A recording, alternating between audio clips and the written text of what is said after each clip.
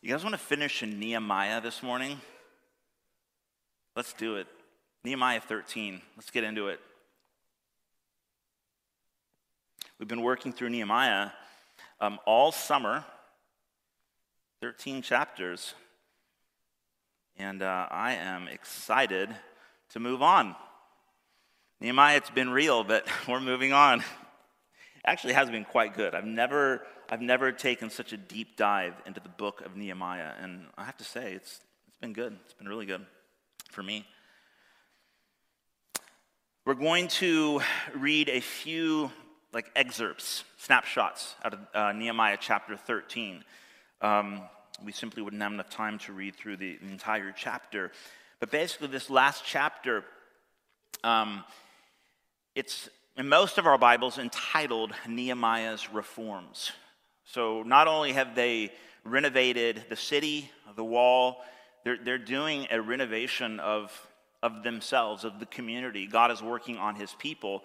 And so where they have lost their way, where they have begun to worship other gods or idols, as we say, as opposed to God, God is wanting to get them back on track, address some things, deal with some issues, and help them to remember, look, you're my people, trust me, live my way, and see how good I am.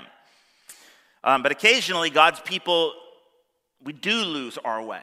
And so God will bring a person or just sometimes call up an audible and begin to work on our lives and mix things up and remind us of how good he is so that we can turn to him again. So this is what's happening in the last chapter. In fact, it starts out, it's a bit of a flashback. Nehemiah talks about when he first arrived in Jerusalem. Apparently, he finds that the inner sanctuary of the temple is being used by someone as their personal living quarters. They've basically set up shop in the temple. And Nehemiah is upset. I was going to use another word, but he was upset, very upset. And so he deals with that, and as he's beginning to sort of assess, where are we at? Now, I know things have gone terribly wrong. We've been deported. We're living as exiles in Babylon, but now we're beginning to rebuild here. And what's the status? How are we doing? He realizes that people they've completely disregarded the way that they're meant to live and worship and be God's people. It's his special people. They're no longer honoring the Sabbath, which in that time was a really, really big deal. Right from the very outset, God created this world that we live in. Creation itself was meant to sort of flourish in a rhythm. And God's people were to experience this, model this for whoever might be looking on, the other nations. And they would rest. Rest was supposed to be a big part of being God's people. But they weren't doing it. They were just business as usual.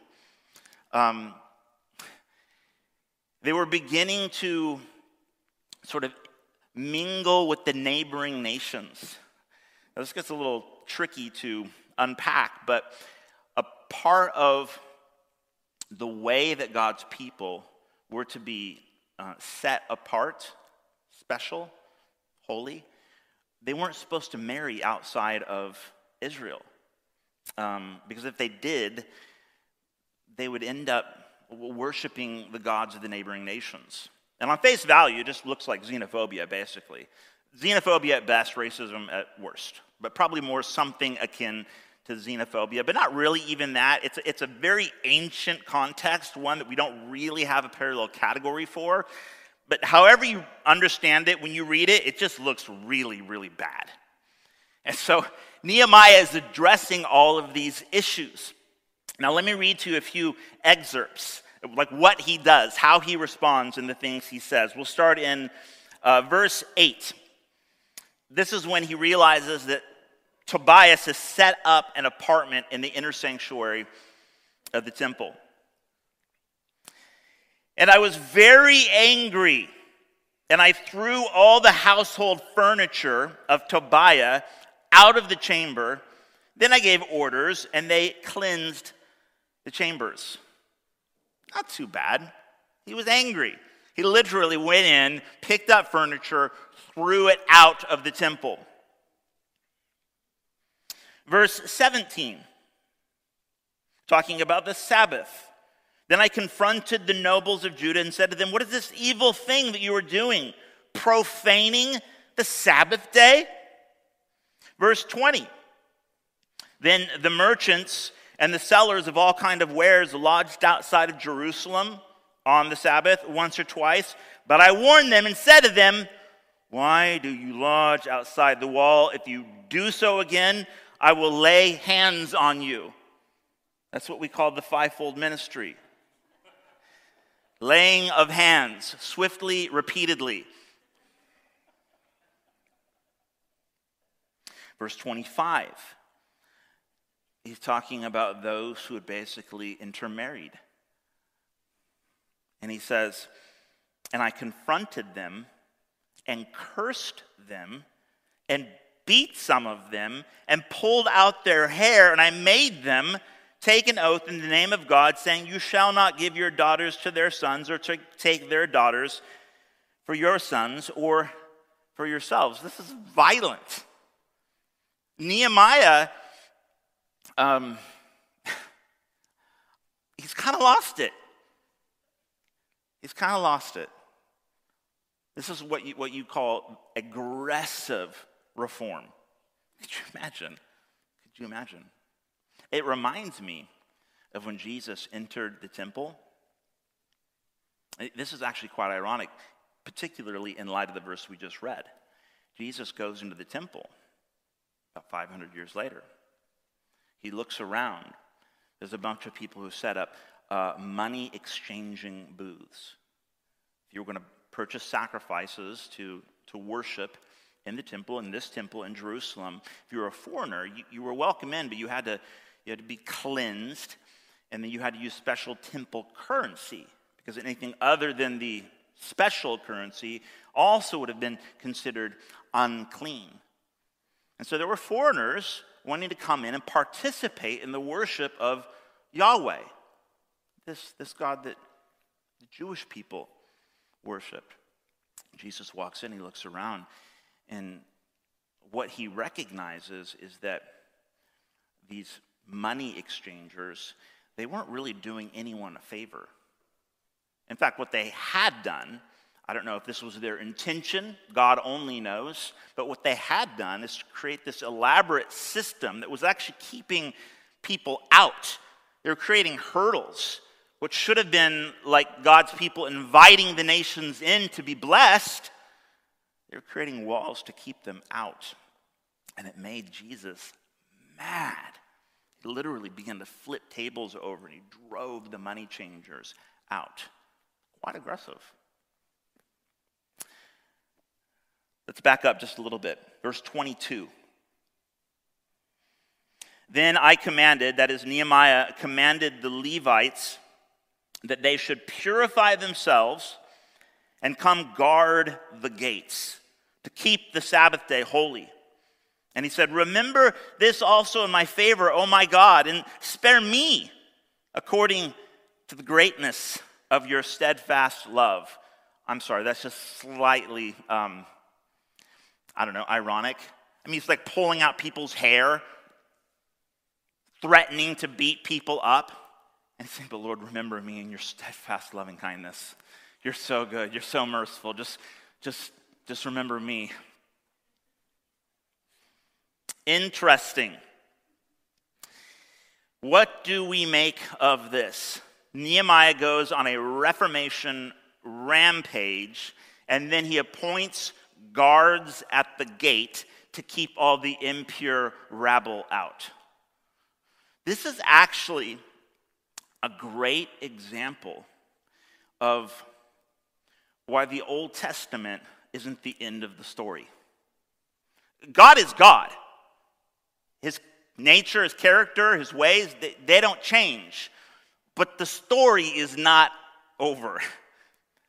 And it illustrates the fact that if this is it, if this is the pinnacle of like the reform, the wall's been built, the temple's been cleansed, they're singing the songs, they're preaching the word, And if this is how it ends, then something's not quite right. Thankfully, there's much, much more to the story. This is one of the great and tragic themes of the Old Testament. This idea that God's people, they were to be a blessed people. And through God's people, they were meant to bless the world. This was God's vision from the outset. But instead of being a blessing to others, to the neighboring nations, what they would do over and over and over again is create systems where certain people were in and other people were out. And then there was the gatekeepers. Not God's vision, not God's heart. There's more to the story. Do you guys remember the late great theologian, Dr. Seuss? Did you ever read the Sneetches? This is what I have coined as Sneetchology. Let me read this to you and tell me if Dr. Seuss doesn't just have a revelation. Now, the star-belly Sneetches had bellies with stars. The plain-belly Sneetches had none upon theirs. Those stars weren't so big. They were really so small. You might think such a thing wouldn't matter at all. But because they had stars, all the star-belly Sneetches would brag we're the best kind of Sneetch on the beaches. With their snoots in the air, they would sniff and they'd snort. We'll have nothing to do with the plain belly sort. And whenever they met some, when they were out walking, they'd saunter straight past them without even talking. When the star-belly children went out to play, could a plain belly get in the game? Not at all. You could only play if your bellies had stars, and the plain belly children had none upon theirs. And as you keep reading, you realize that there were these tribes forming, those with stars and those without. Identity markers, if you will. Eventually, another character enters the narrative. His name is Sylvester McMonkey McBean. You guys remember this? He's the guy who figures out how to spin the situation. He figures out how to politicize it and make some money off the whole controversy, the whole star controversy. Because everyone wants to be in, but you need the identity marker in order to be included. And so Sylvester McMonkey McBean has a machine that gives everyone a star, only eventually everyone has a star. And then those who once had stars realize, well, now there's no one out, so we need to take our stars off so we can flip this whole thing on its head and continue on with this system of excluding some for the sake of others. And of course, there's always a gatekeeper in between. Isn't this fascinating? This is what's happening in the end of Nehemiah. There are some who are in, others who are out, and then those few who are appointed to be the gatekeepers to make sure all the impure rabble were left out. Eventually, everyone gets crushed under the weight of the system. Everyone gets exploited. Everyone ends up getting chewed up and spit out by this system of keeping up appearances, either having the right identity marker or getting the right one, or becoming the gatekeeper, somehow figuring out how do I get in so I'm not left out. And it's this system, it's a broken system, it's a quote-unquote worldly system, it's a legal system that eventually, whether you're in or out or something in between, the whole system is going to crush anyone who's caught up. It's what we refer to as the law. The law. Enter Jesus. John 10:9. Jesus said, I am the gate. Whoever enters through me will be saved. They will come in and go out and find pasture. It says in Romans chapter 7, the Apostle Paul, he's exploring sneechology, and he's lamenting the fact that there is no hope in this system of in and out, and who has the right identity marker, and who is the gatekeeper. And eventually he ends chapter 7 by exclaiming, wretched man that I am, who will deliver me from this body of death? Thanks be to God through Jesus Christ our Lord.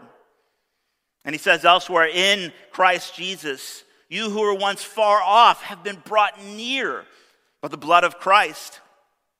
There is therefore now no condemnation for those who are in Christ Jesus. For the law of the Spirit of life has set you free in Christ Jesus from the law of sin and death. For God has done what the law, weakened by the flesh, could not do, by sending his own Son in the likeness of sinful flesh. For sin, he condemned sin in the flesh. Now we are released from the law, having died to that which held us captive, so that we serve in the new way of the Spirit and not in the old way of the written code. Jesus breaks the system. He fulfills the law. And he declares, I am the gate. Not only am I the gate, I am the gatekeeper. In fact, no one comes to the Father unless they come through me. And he makes a way, a new way. But there's still a great tension that exists in the church. The thing that I love about Nehemiah 13, as like shocking and slightly depressing as the whole scene is, it's a great reminder. I think about our church, I think about the church, and how oftentimes do you see it? Perhaps even personally find yourself getting caught up in this sort of system of who's in, who's out, and who's the gatekeeper. Who gets to decide who's worthy to be in or out? And these identity markers, in the book of Galatians, virtually the whole book is about the Apostle Paul, who we just read from extensively, arguing that what was once the identity marker that signified that you're in, God's done away with. He's fulfilled that old way. He's broke the system, and now he's asking us to come in and know him and obey him and trust him and walk with him in the new way of the Spirit. And so he's arguing over and over in this letter that he wrote to a whole group of churches in the region of Galatia. The old identity marker of circumcision doesn't apply anymore.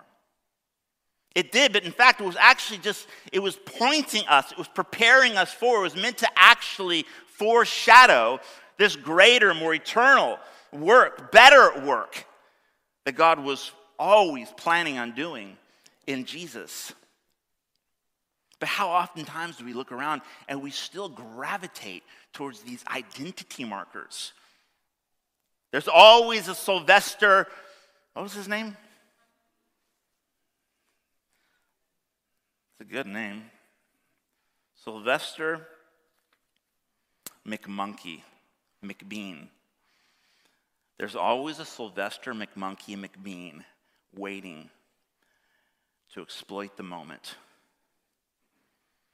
to come up with a new sort of identity marker. The self-proclaimed gatekeeper who says, I'll decide who's in and who gets left out. You know what I hate? It's kind of strong, it just came out. You know what I hate? You know what I hate so badly? Masks. Hate them. Hate them so bad. You know why I hate them? It's not because they're uncomfortable and they make me sweat. It's what they signify.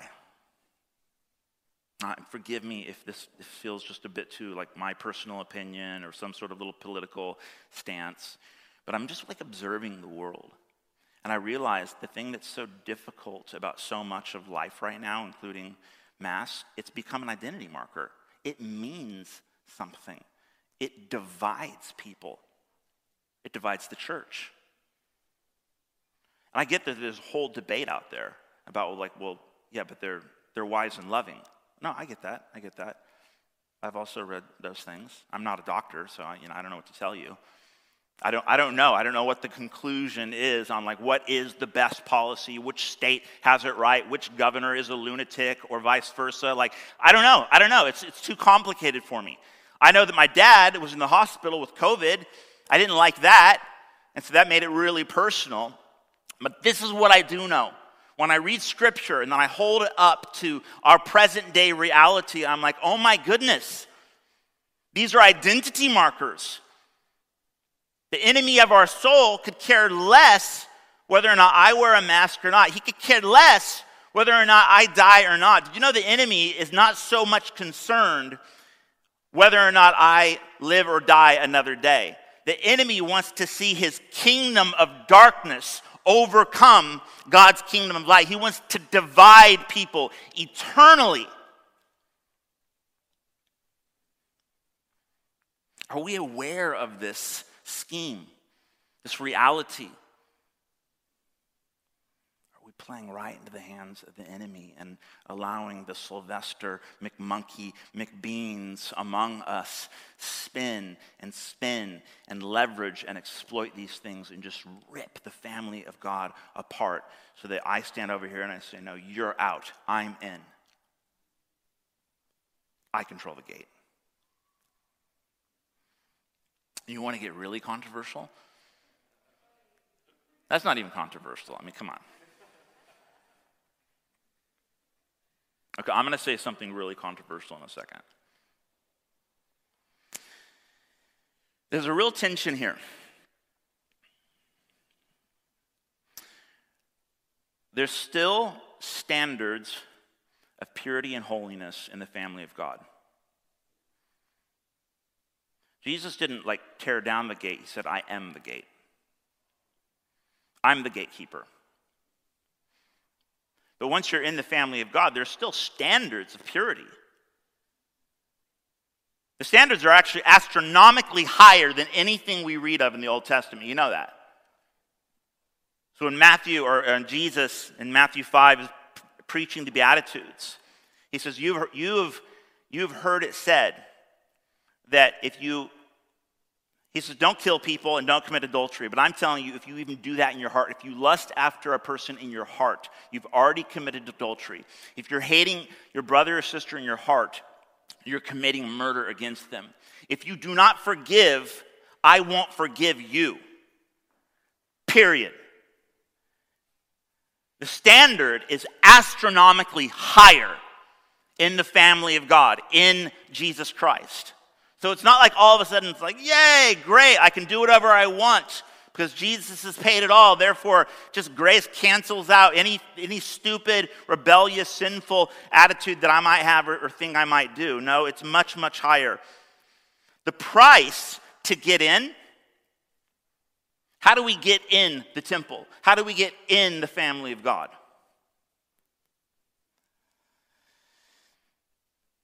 What do we bring to the gate? Whatever you bring, the price is that. Jesus demands that we come in with empty hands. Whatever thing that you're clinging to, that you once found hope in, that you built an identity around, when you come to the gate, Jesus says, what do you got? Let's see it. Empty your pockets. What do you got? What's your idol? What foundation have you been building on? I want it. Give it to me. The only way in is empty hands. I want everything because I want to fill you up.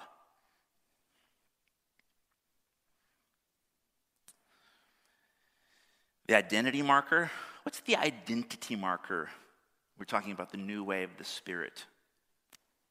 It's not circumcision. Praise the Lord. It's like, who even cares, right?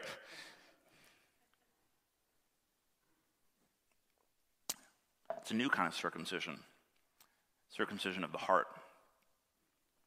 It's no longer external, it's something inside. It's when the person gets filled with the very Spirit of God, and God begins to cut away the hard stuff around our hearts. God makes our hearts soft. He begins to teach us to be loved and to love like he does. Jesus is still the gate. We only get in through him, which means he is not only the one who keeps people out, but he also protects us. I felt like the Holy Spirit was wanting to remind me while we were worshiping that, guys, King Jesus protects us. In a time where it feels like, man, I feel overwhelmed. I wonder where this is all going. Who's going to win? Jesus protects us. So in John 10:9, he said, I am the gate. But in John 10:10, he says that I am the good shepherd. The thief comes to steal, kill, and destroy. But I have come to give you life. So he protects us from the thief. He protects us from the wolves. He protects us from anything that would want to tear us apart.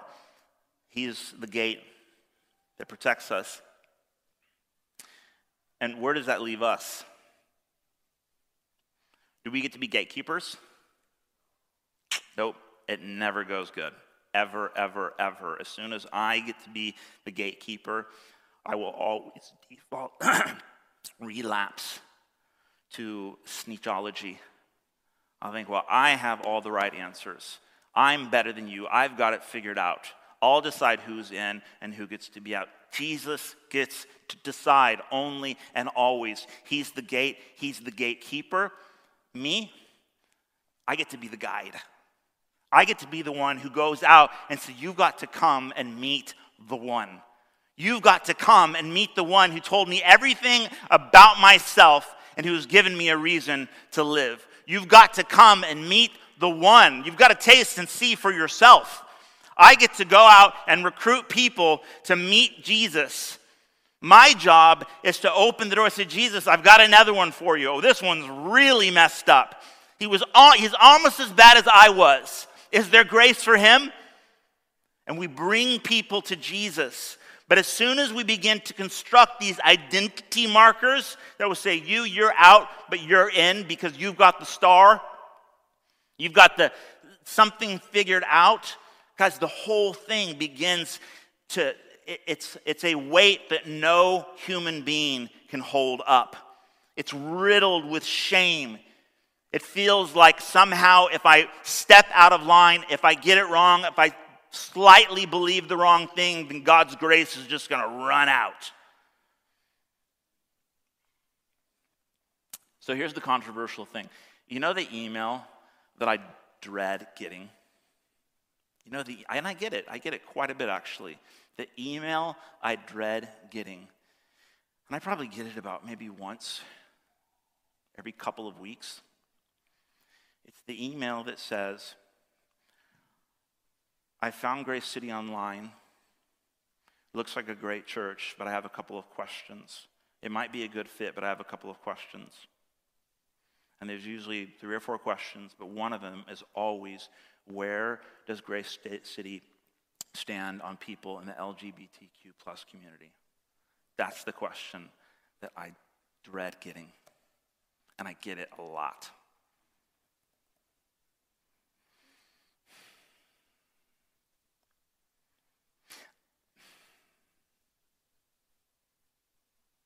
I've been nervous to even bring it up on a Sunday morning. For the same reason, I feel anxious every time I get the email.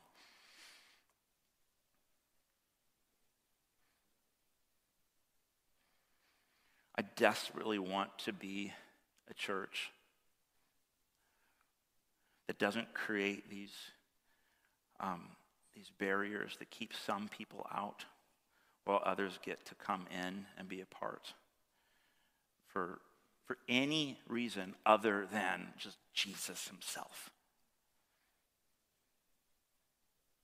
The question is such an important question because it's just, our sexualities, whether you like this or not, whether you agree with this or not, I'm going to say it anyways, our sexualities are absolutely an integral part of our identities. It's actually biblical. From the very outset, when God created them, man and woman, it's a physical description. He said, I created them male and female. Okay, that has nothing to do with like one likes blue and the other red or some arbitrary manufactured gender category. He's talking about one had a penis and one had a vagina. That's where Genesis 1 starts. Oh, now we're getting controversial.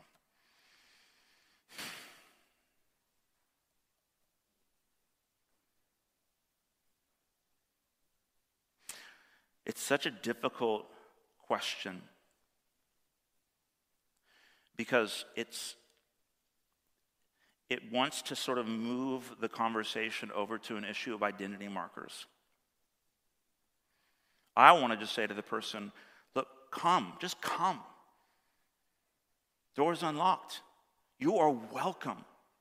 Now, at some point, whether it's your sexuality or like 1,000 different other things, Jesus is going to ask you to surrender that.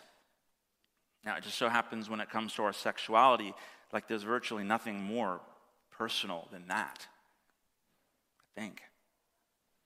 So that's exceptionally hard, particularly if you just think for 1 second about the history of how the church, our church, us, has treated people in that community for decades and decades and decades. And you wonder why people are mad and hurt and pushing back, rightly so. Wake up. We've not loved well for a long, long time.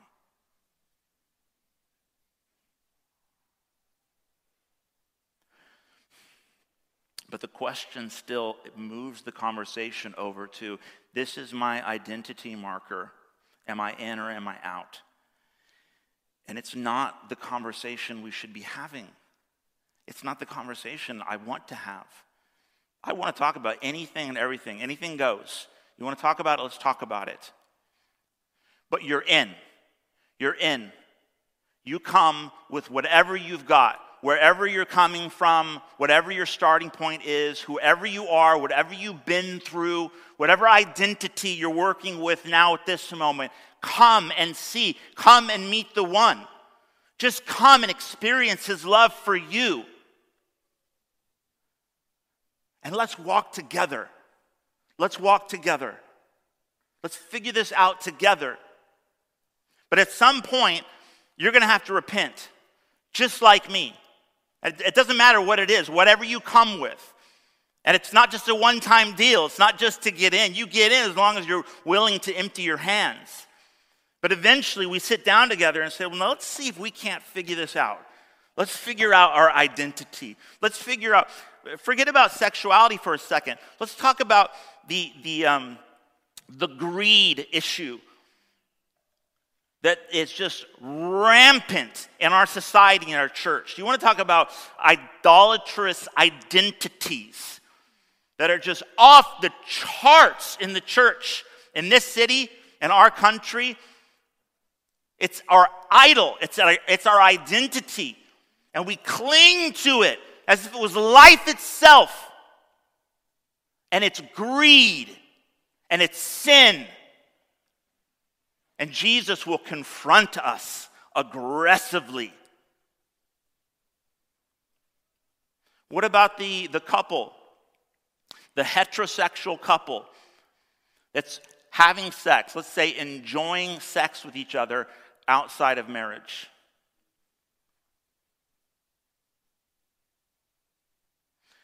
When I read the scriptures, it seems very, very plain to me That's sin. That's sin.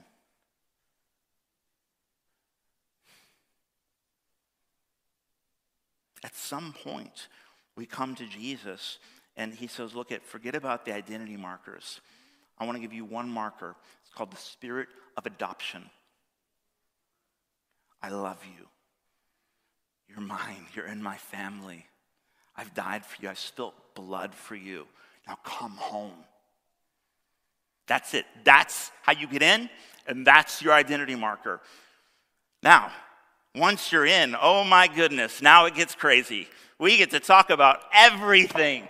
Everything. There's nothing off limits. And Jesus wants to get right up in all the awkward, hard, painful, like non-PC stuff and say, no, that's not my vision. That's not how I want you to view your body. That's not how I want you to enjoy your sexuality. That's not what I want you to do with your money. That's not the attitude I want you to have toward those out there. I want to teach you how to walk in life, but it's going to require that you die to yourself and surrender everything to me. But none of this nonsense about you've got to have the right identity marker in order to come into the family. That's not the conversation we ever want to have. Everyone's welcome. Jesus is the gate and the gatekeeper. The only requirement to get in is empty hands. A willingness to say, Jesus, I surrender. As it turns out, you might empty your hands only to find out, like, what is this in my back pocket? Oh yeah, I forgot about this. We'll just keep that tucked away. And we'll realize, man, I got idols hidden for days. Stuff buried so deep in my soul, it's going to take a lifetime to unearth it all. Oh, and Jesus will do it. He's great. He's so good. He's so relentless. We go on this journey together. And he teaches us. This is what it looks like to take up your cross and die to yourself today. This is how I want you to experience new life, an identity that is rooted deeply in who I am, in my love for you, in my standards for life, abundant life. Like really living kind of life.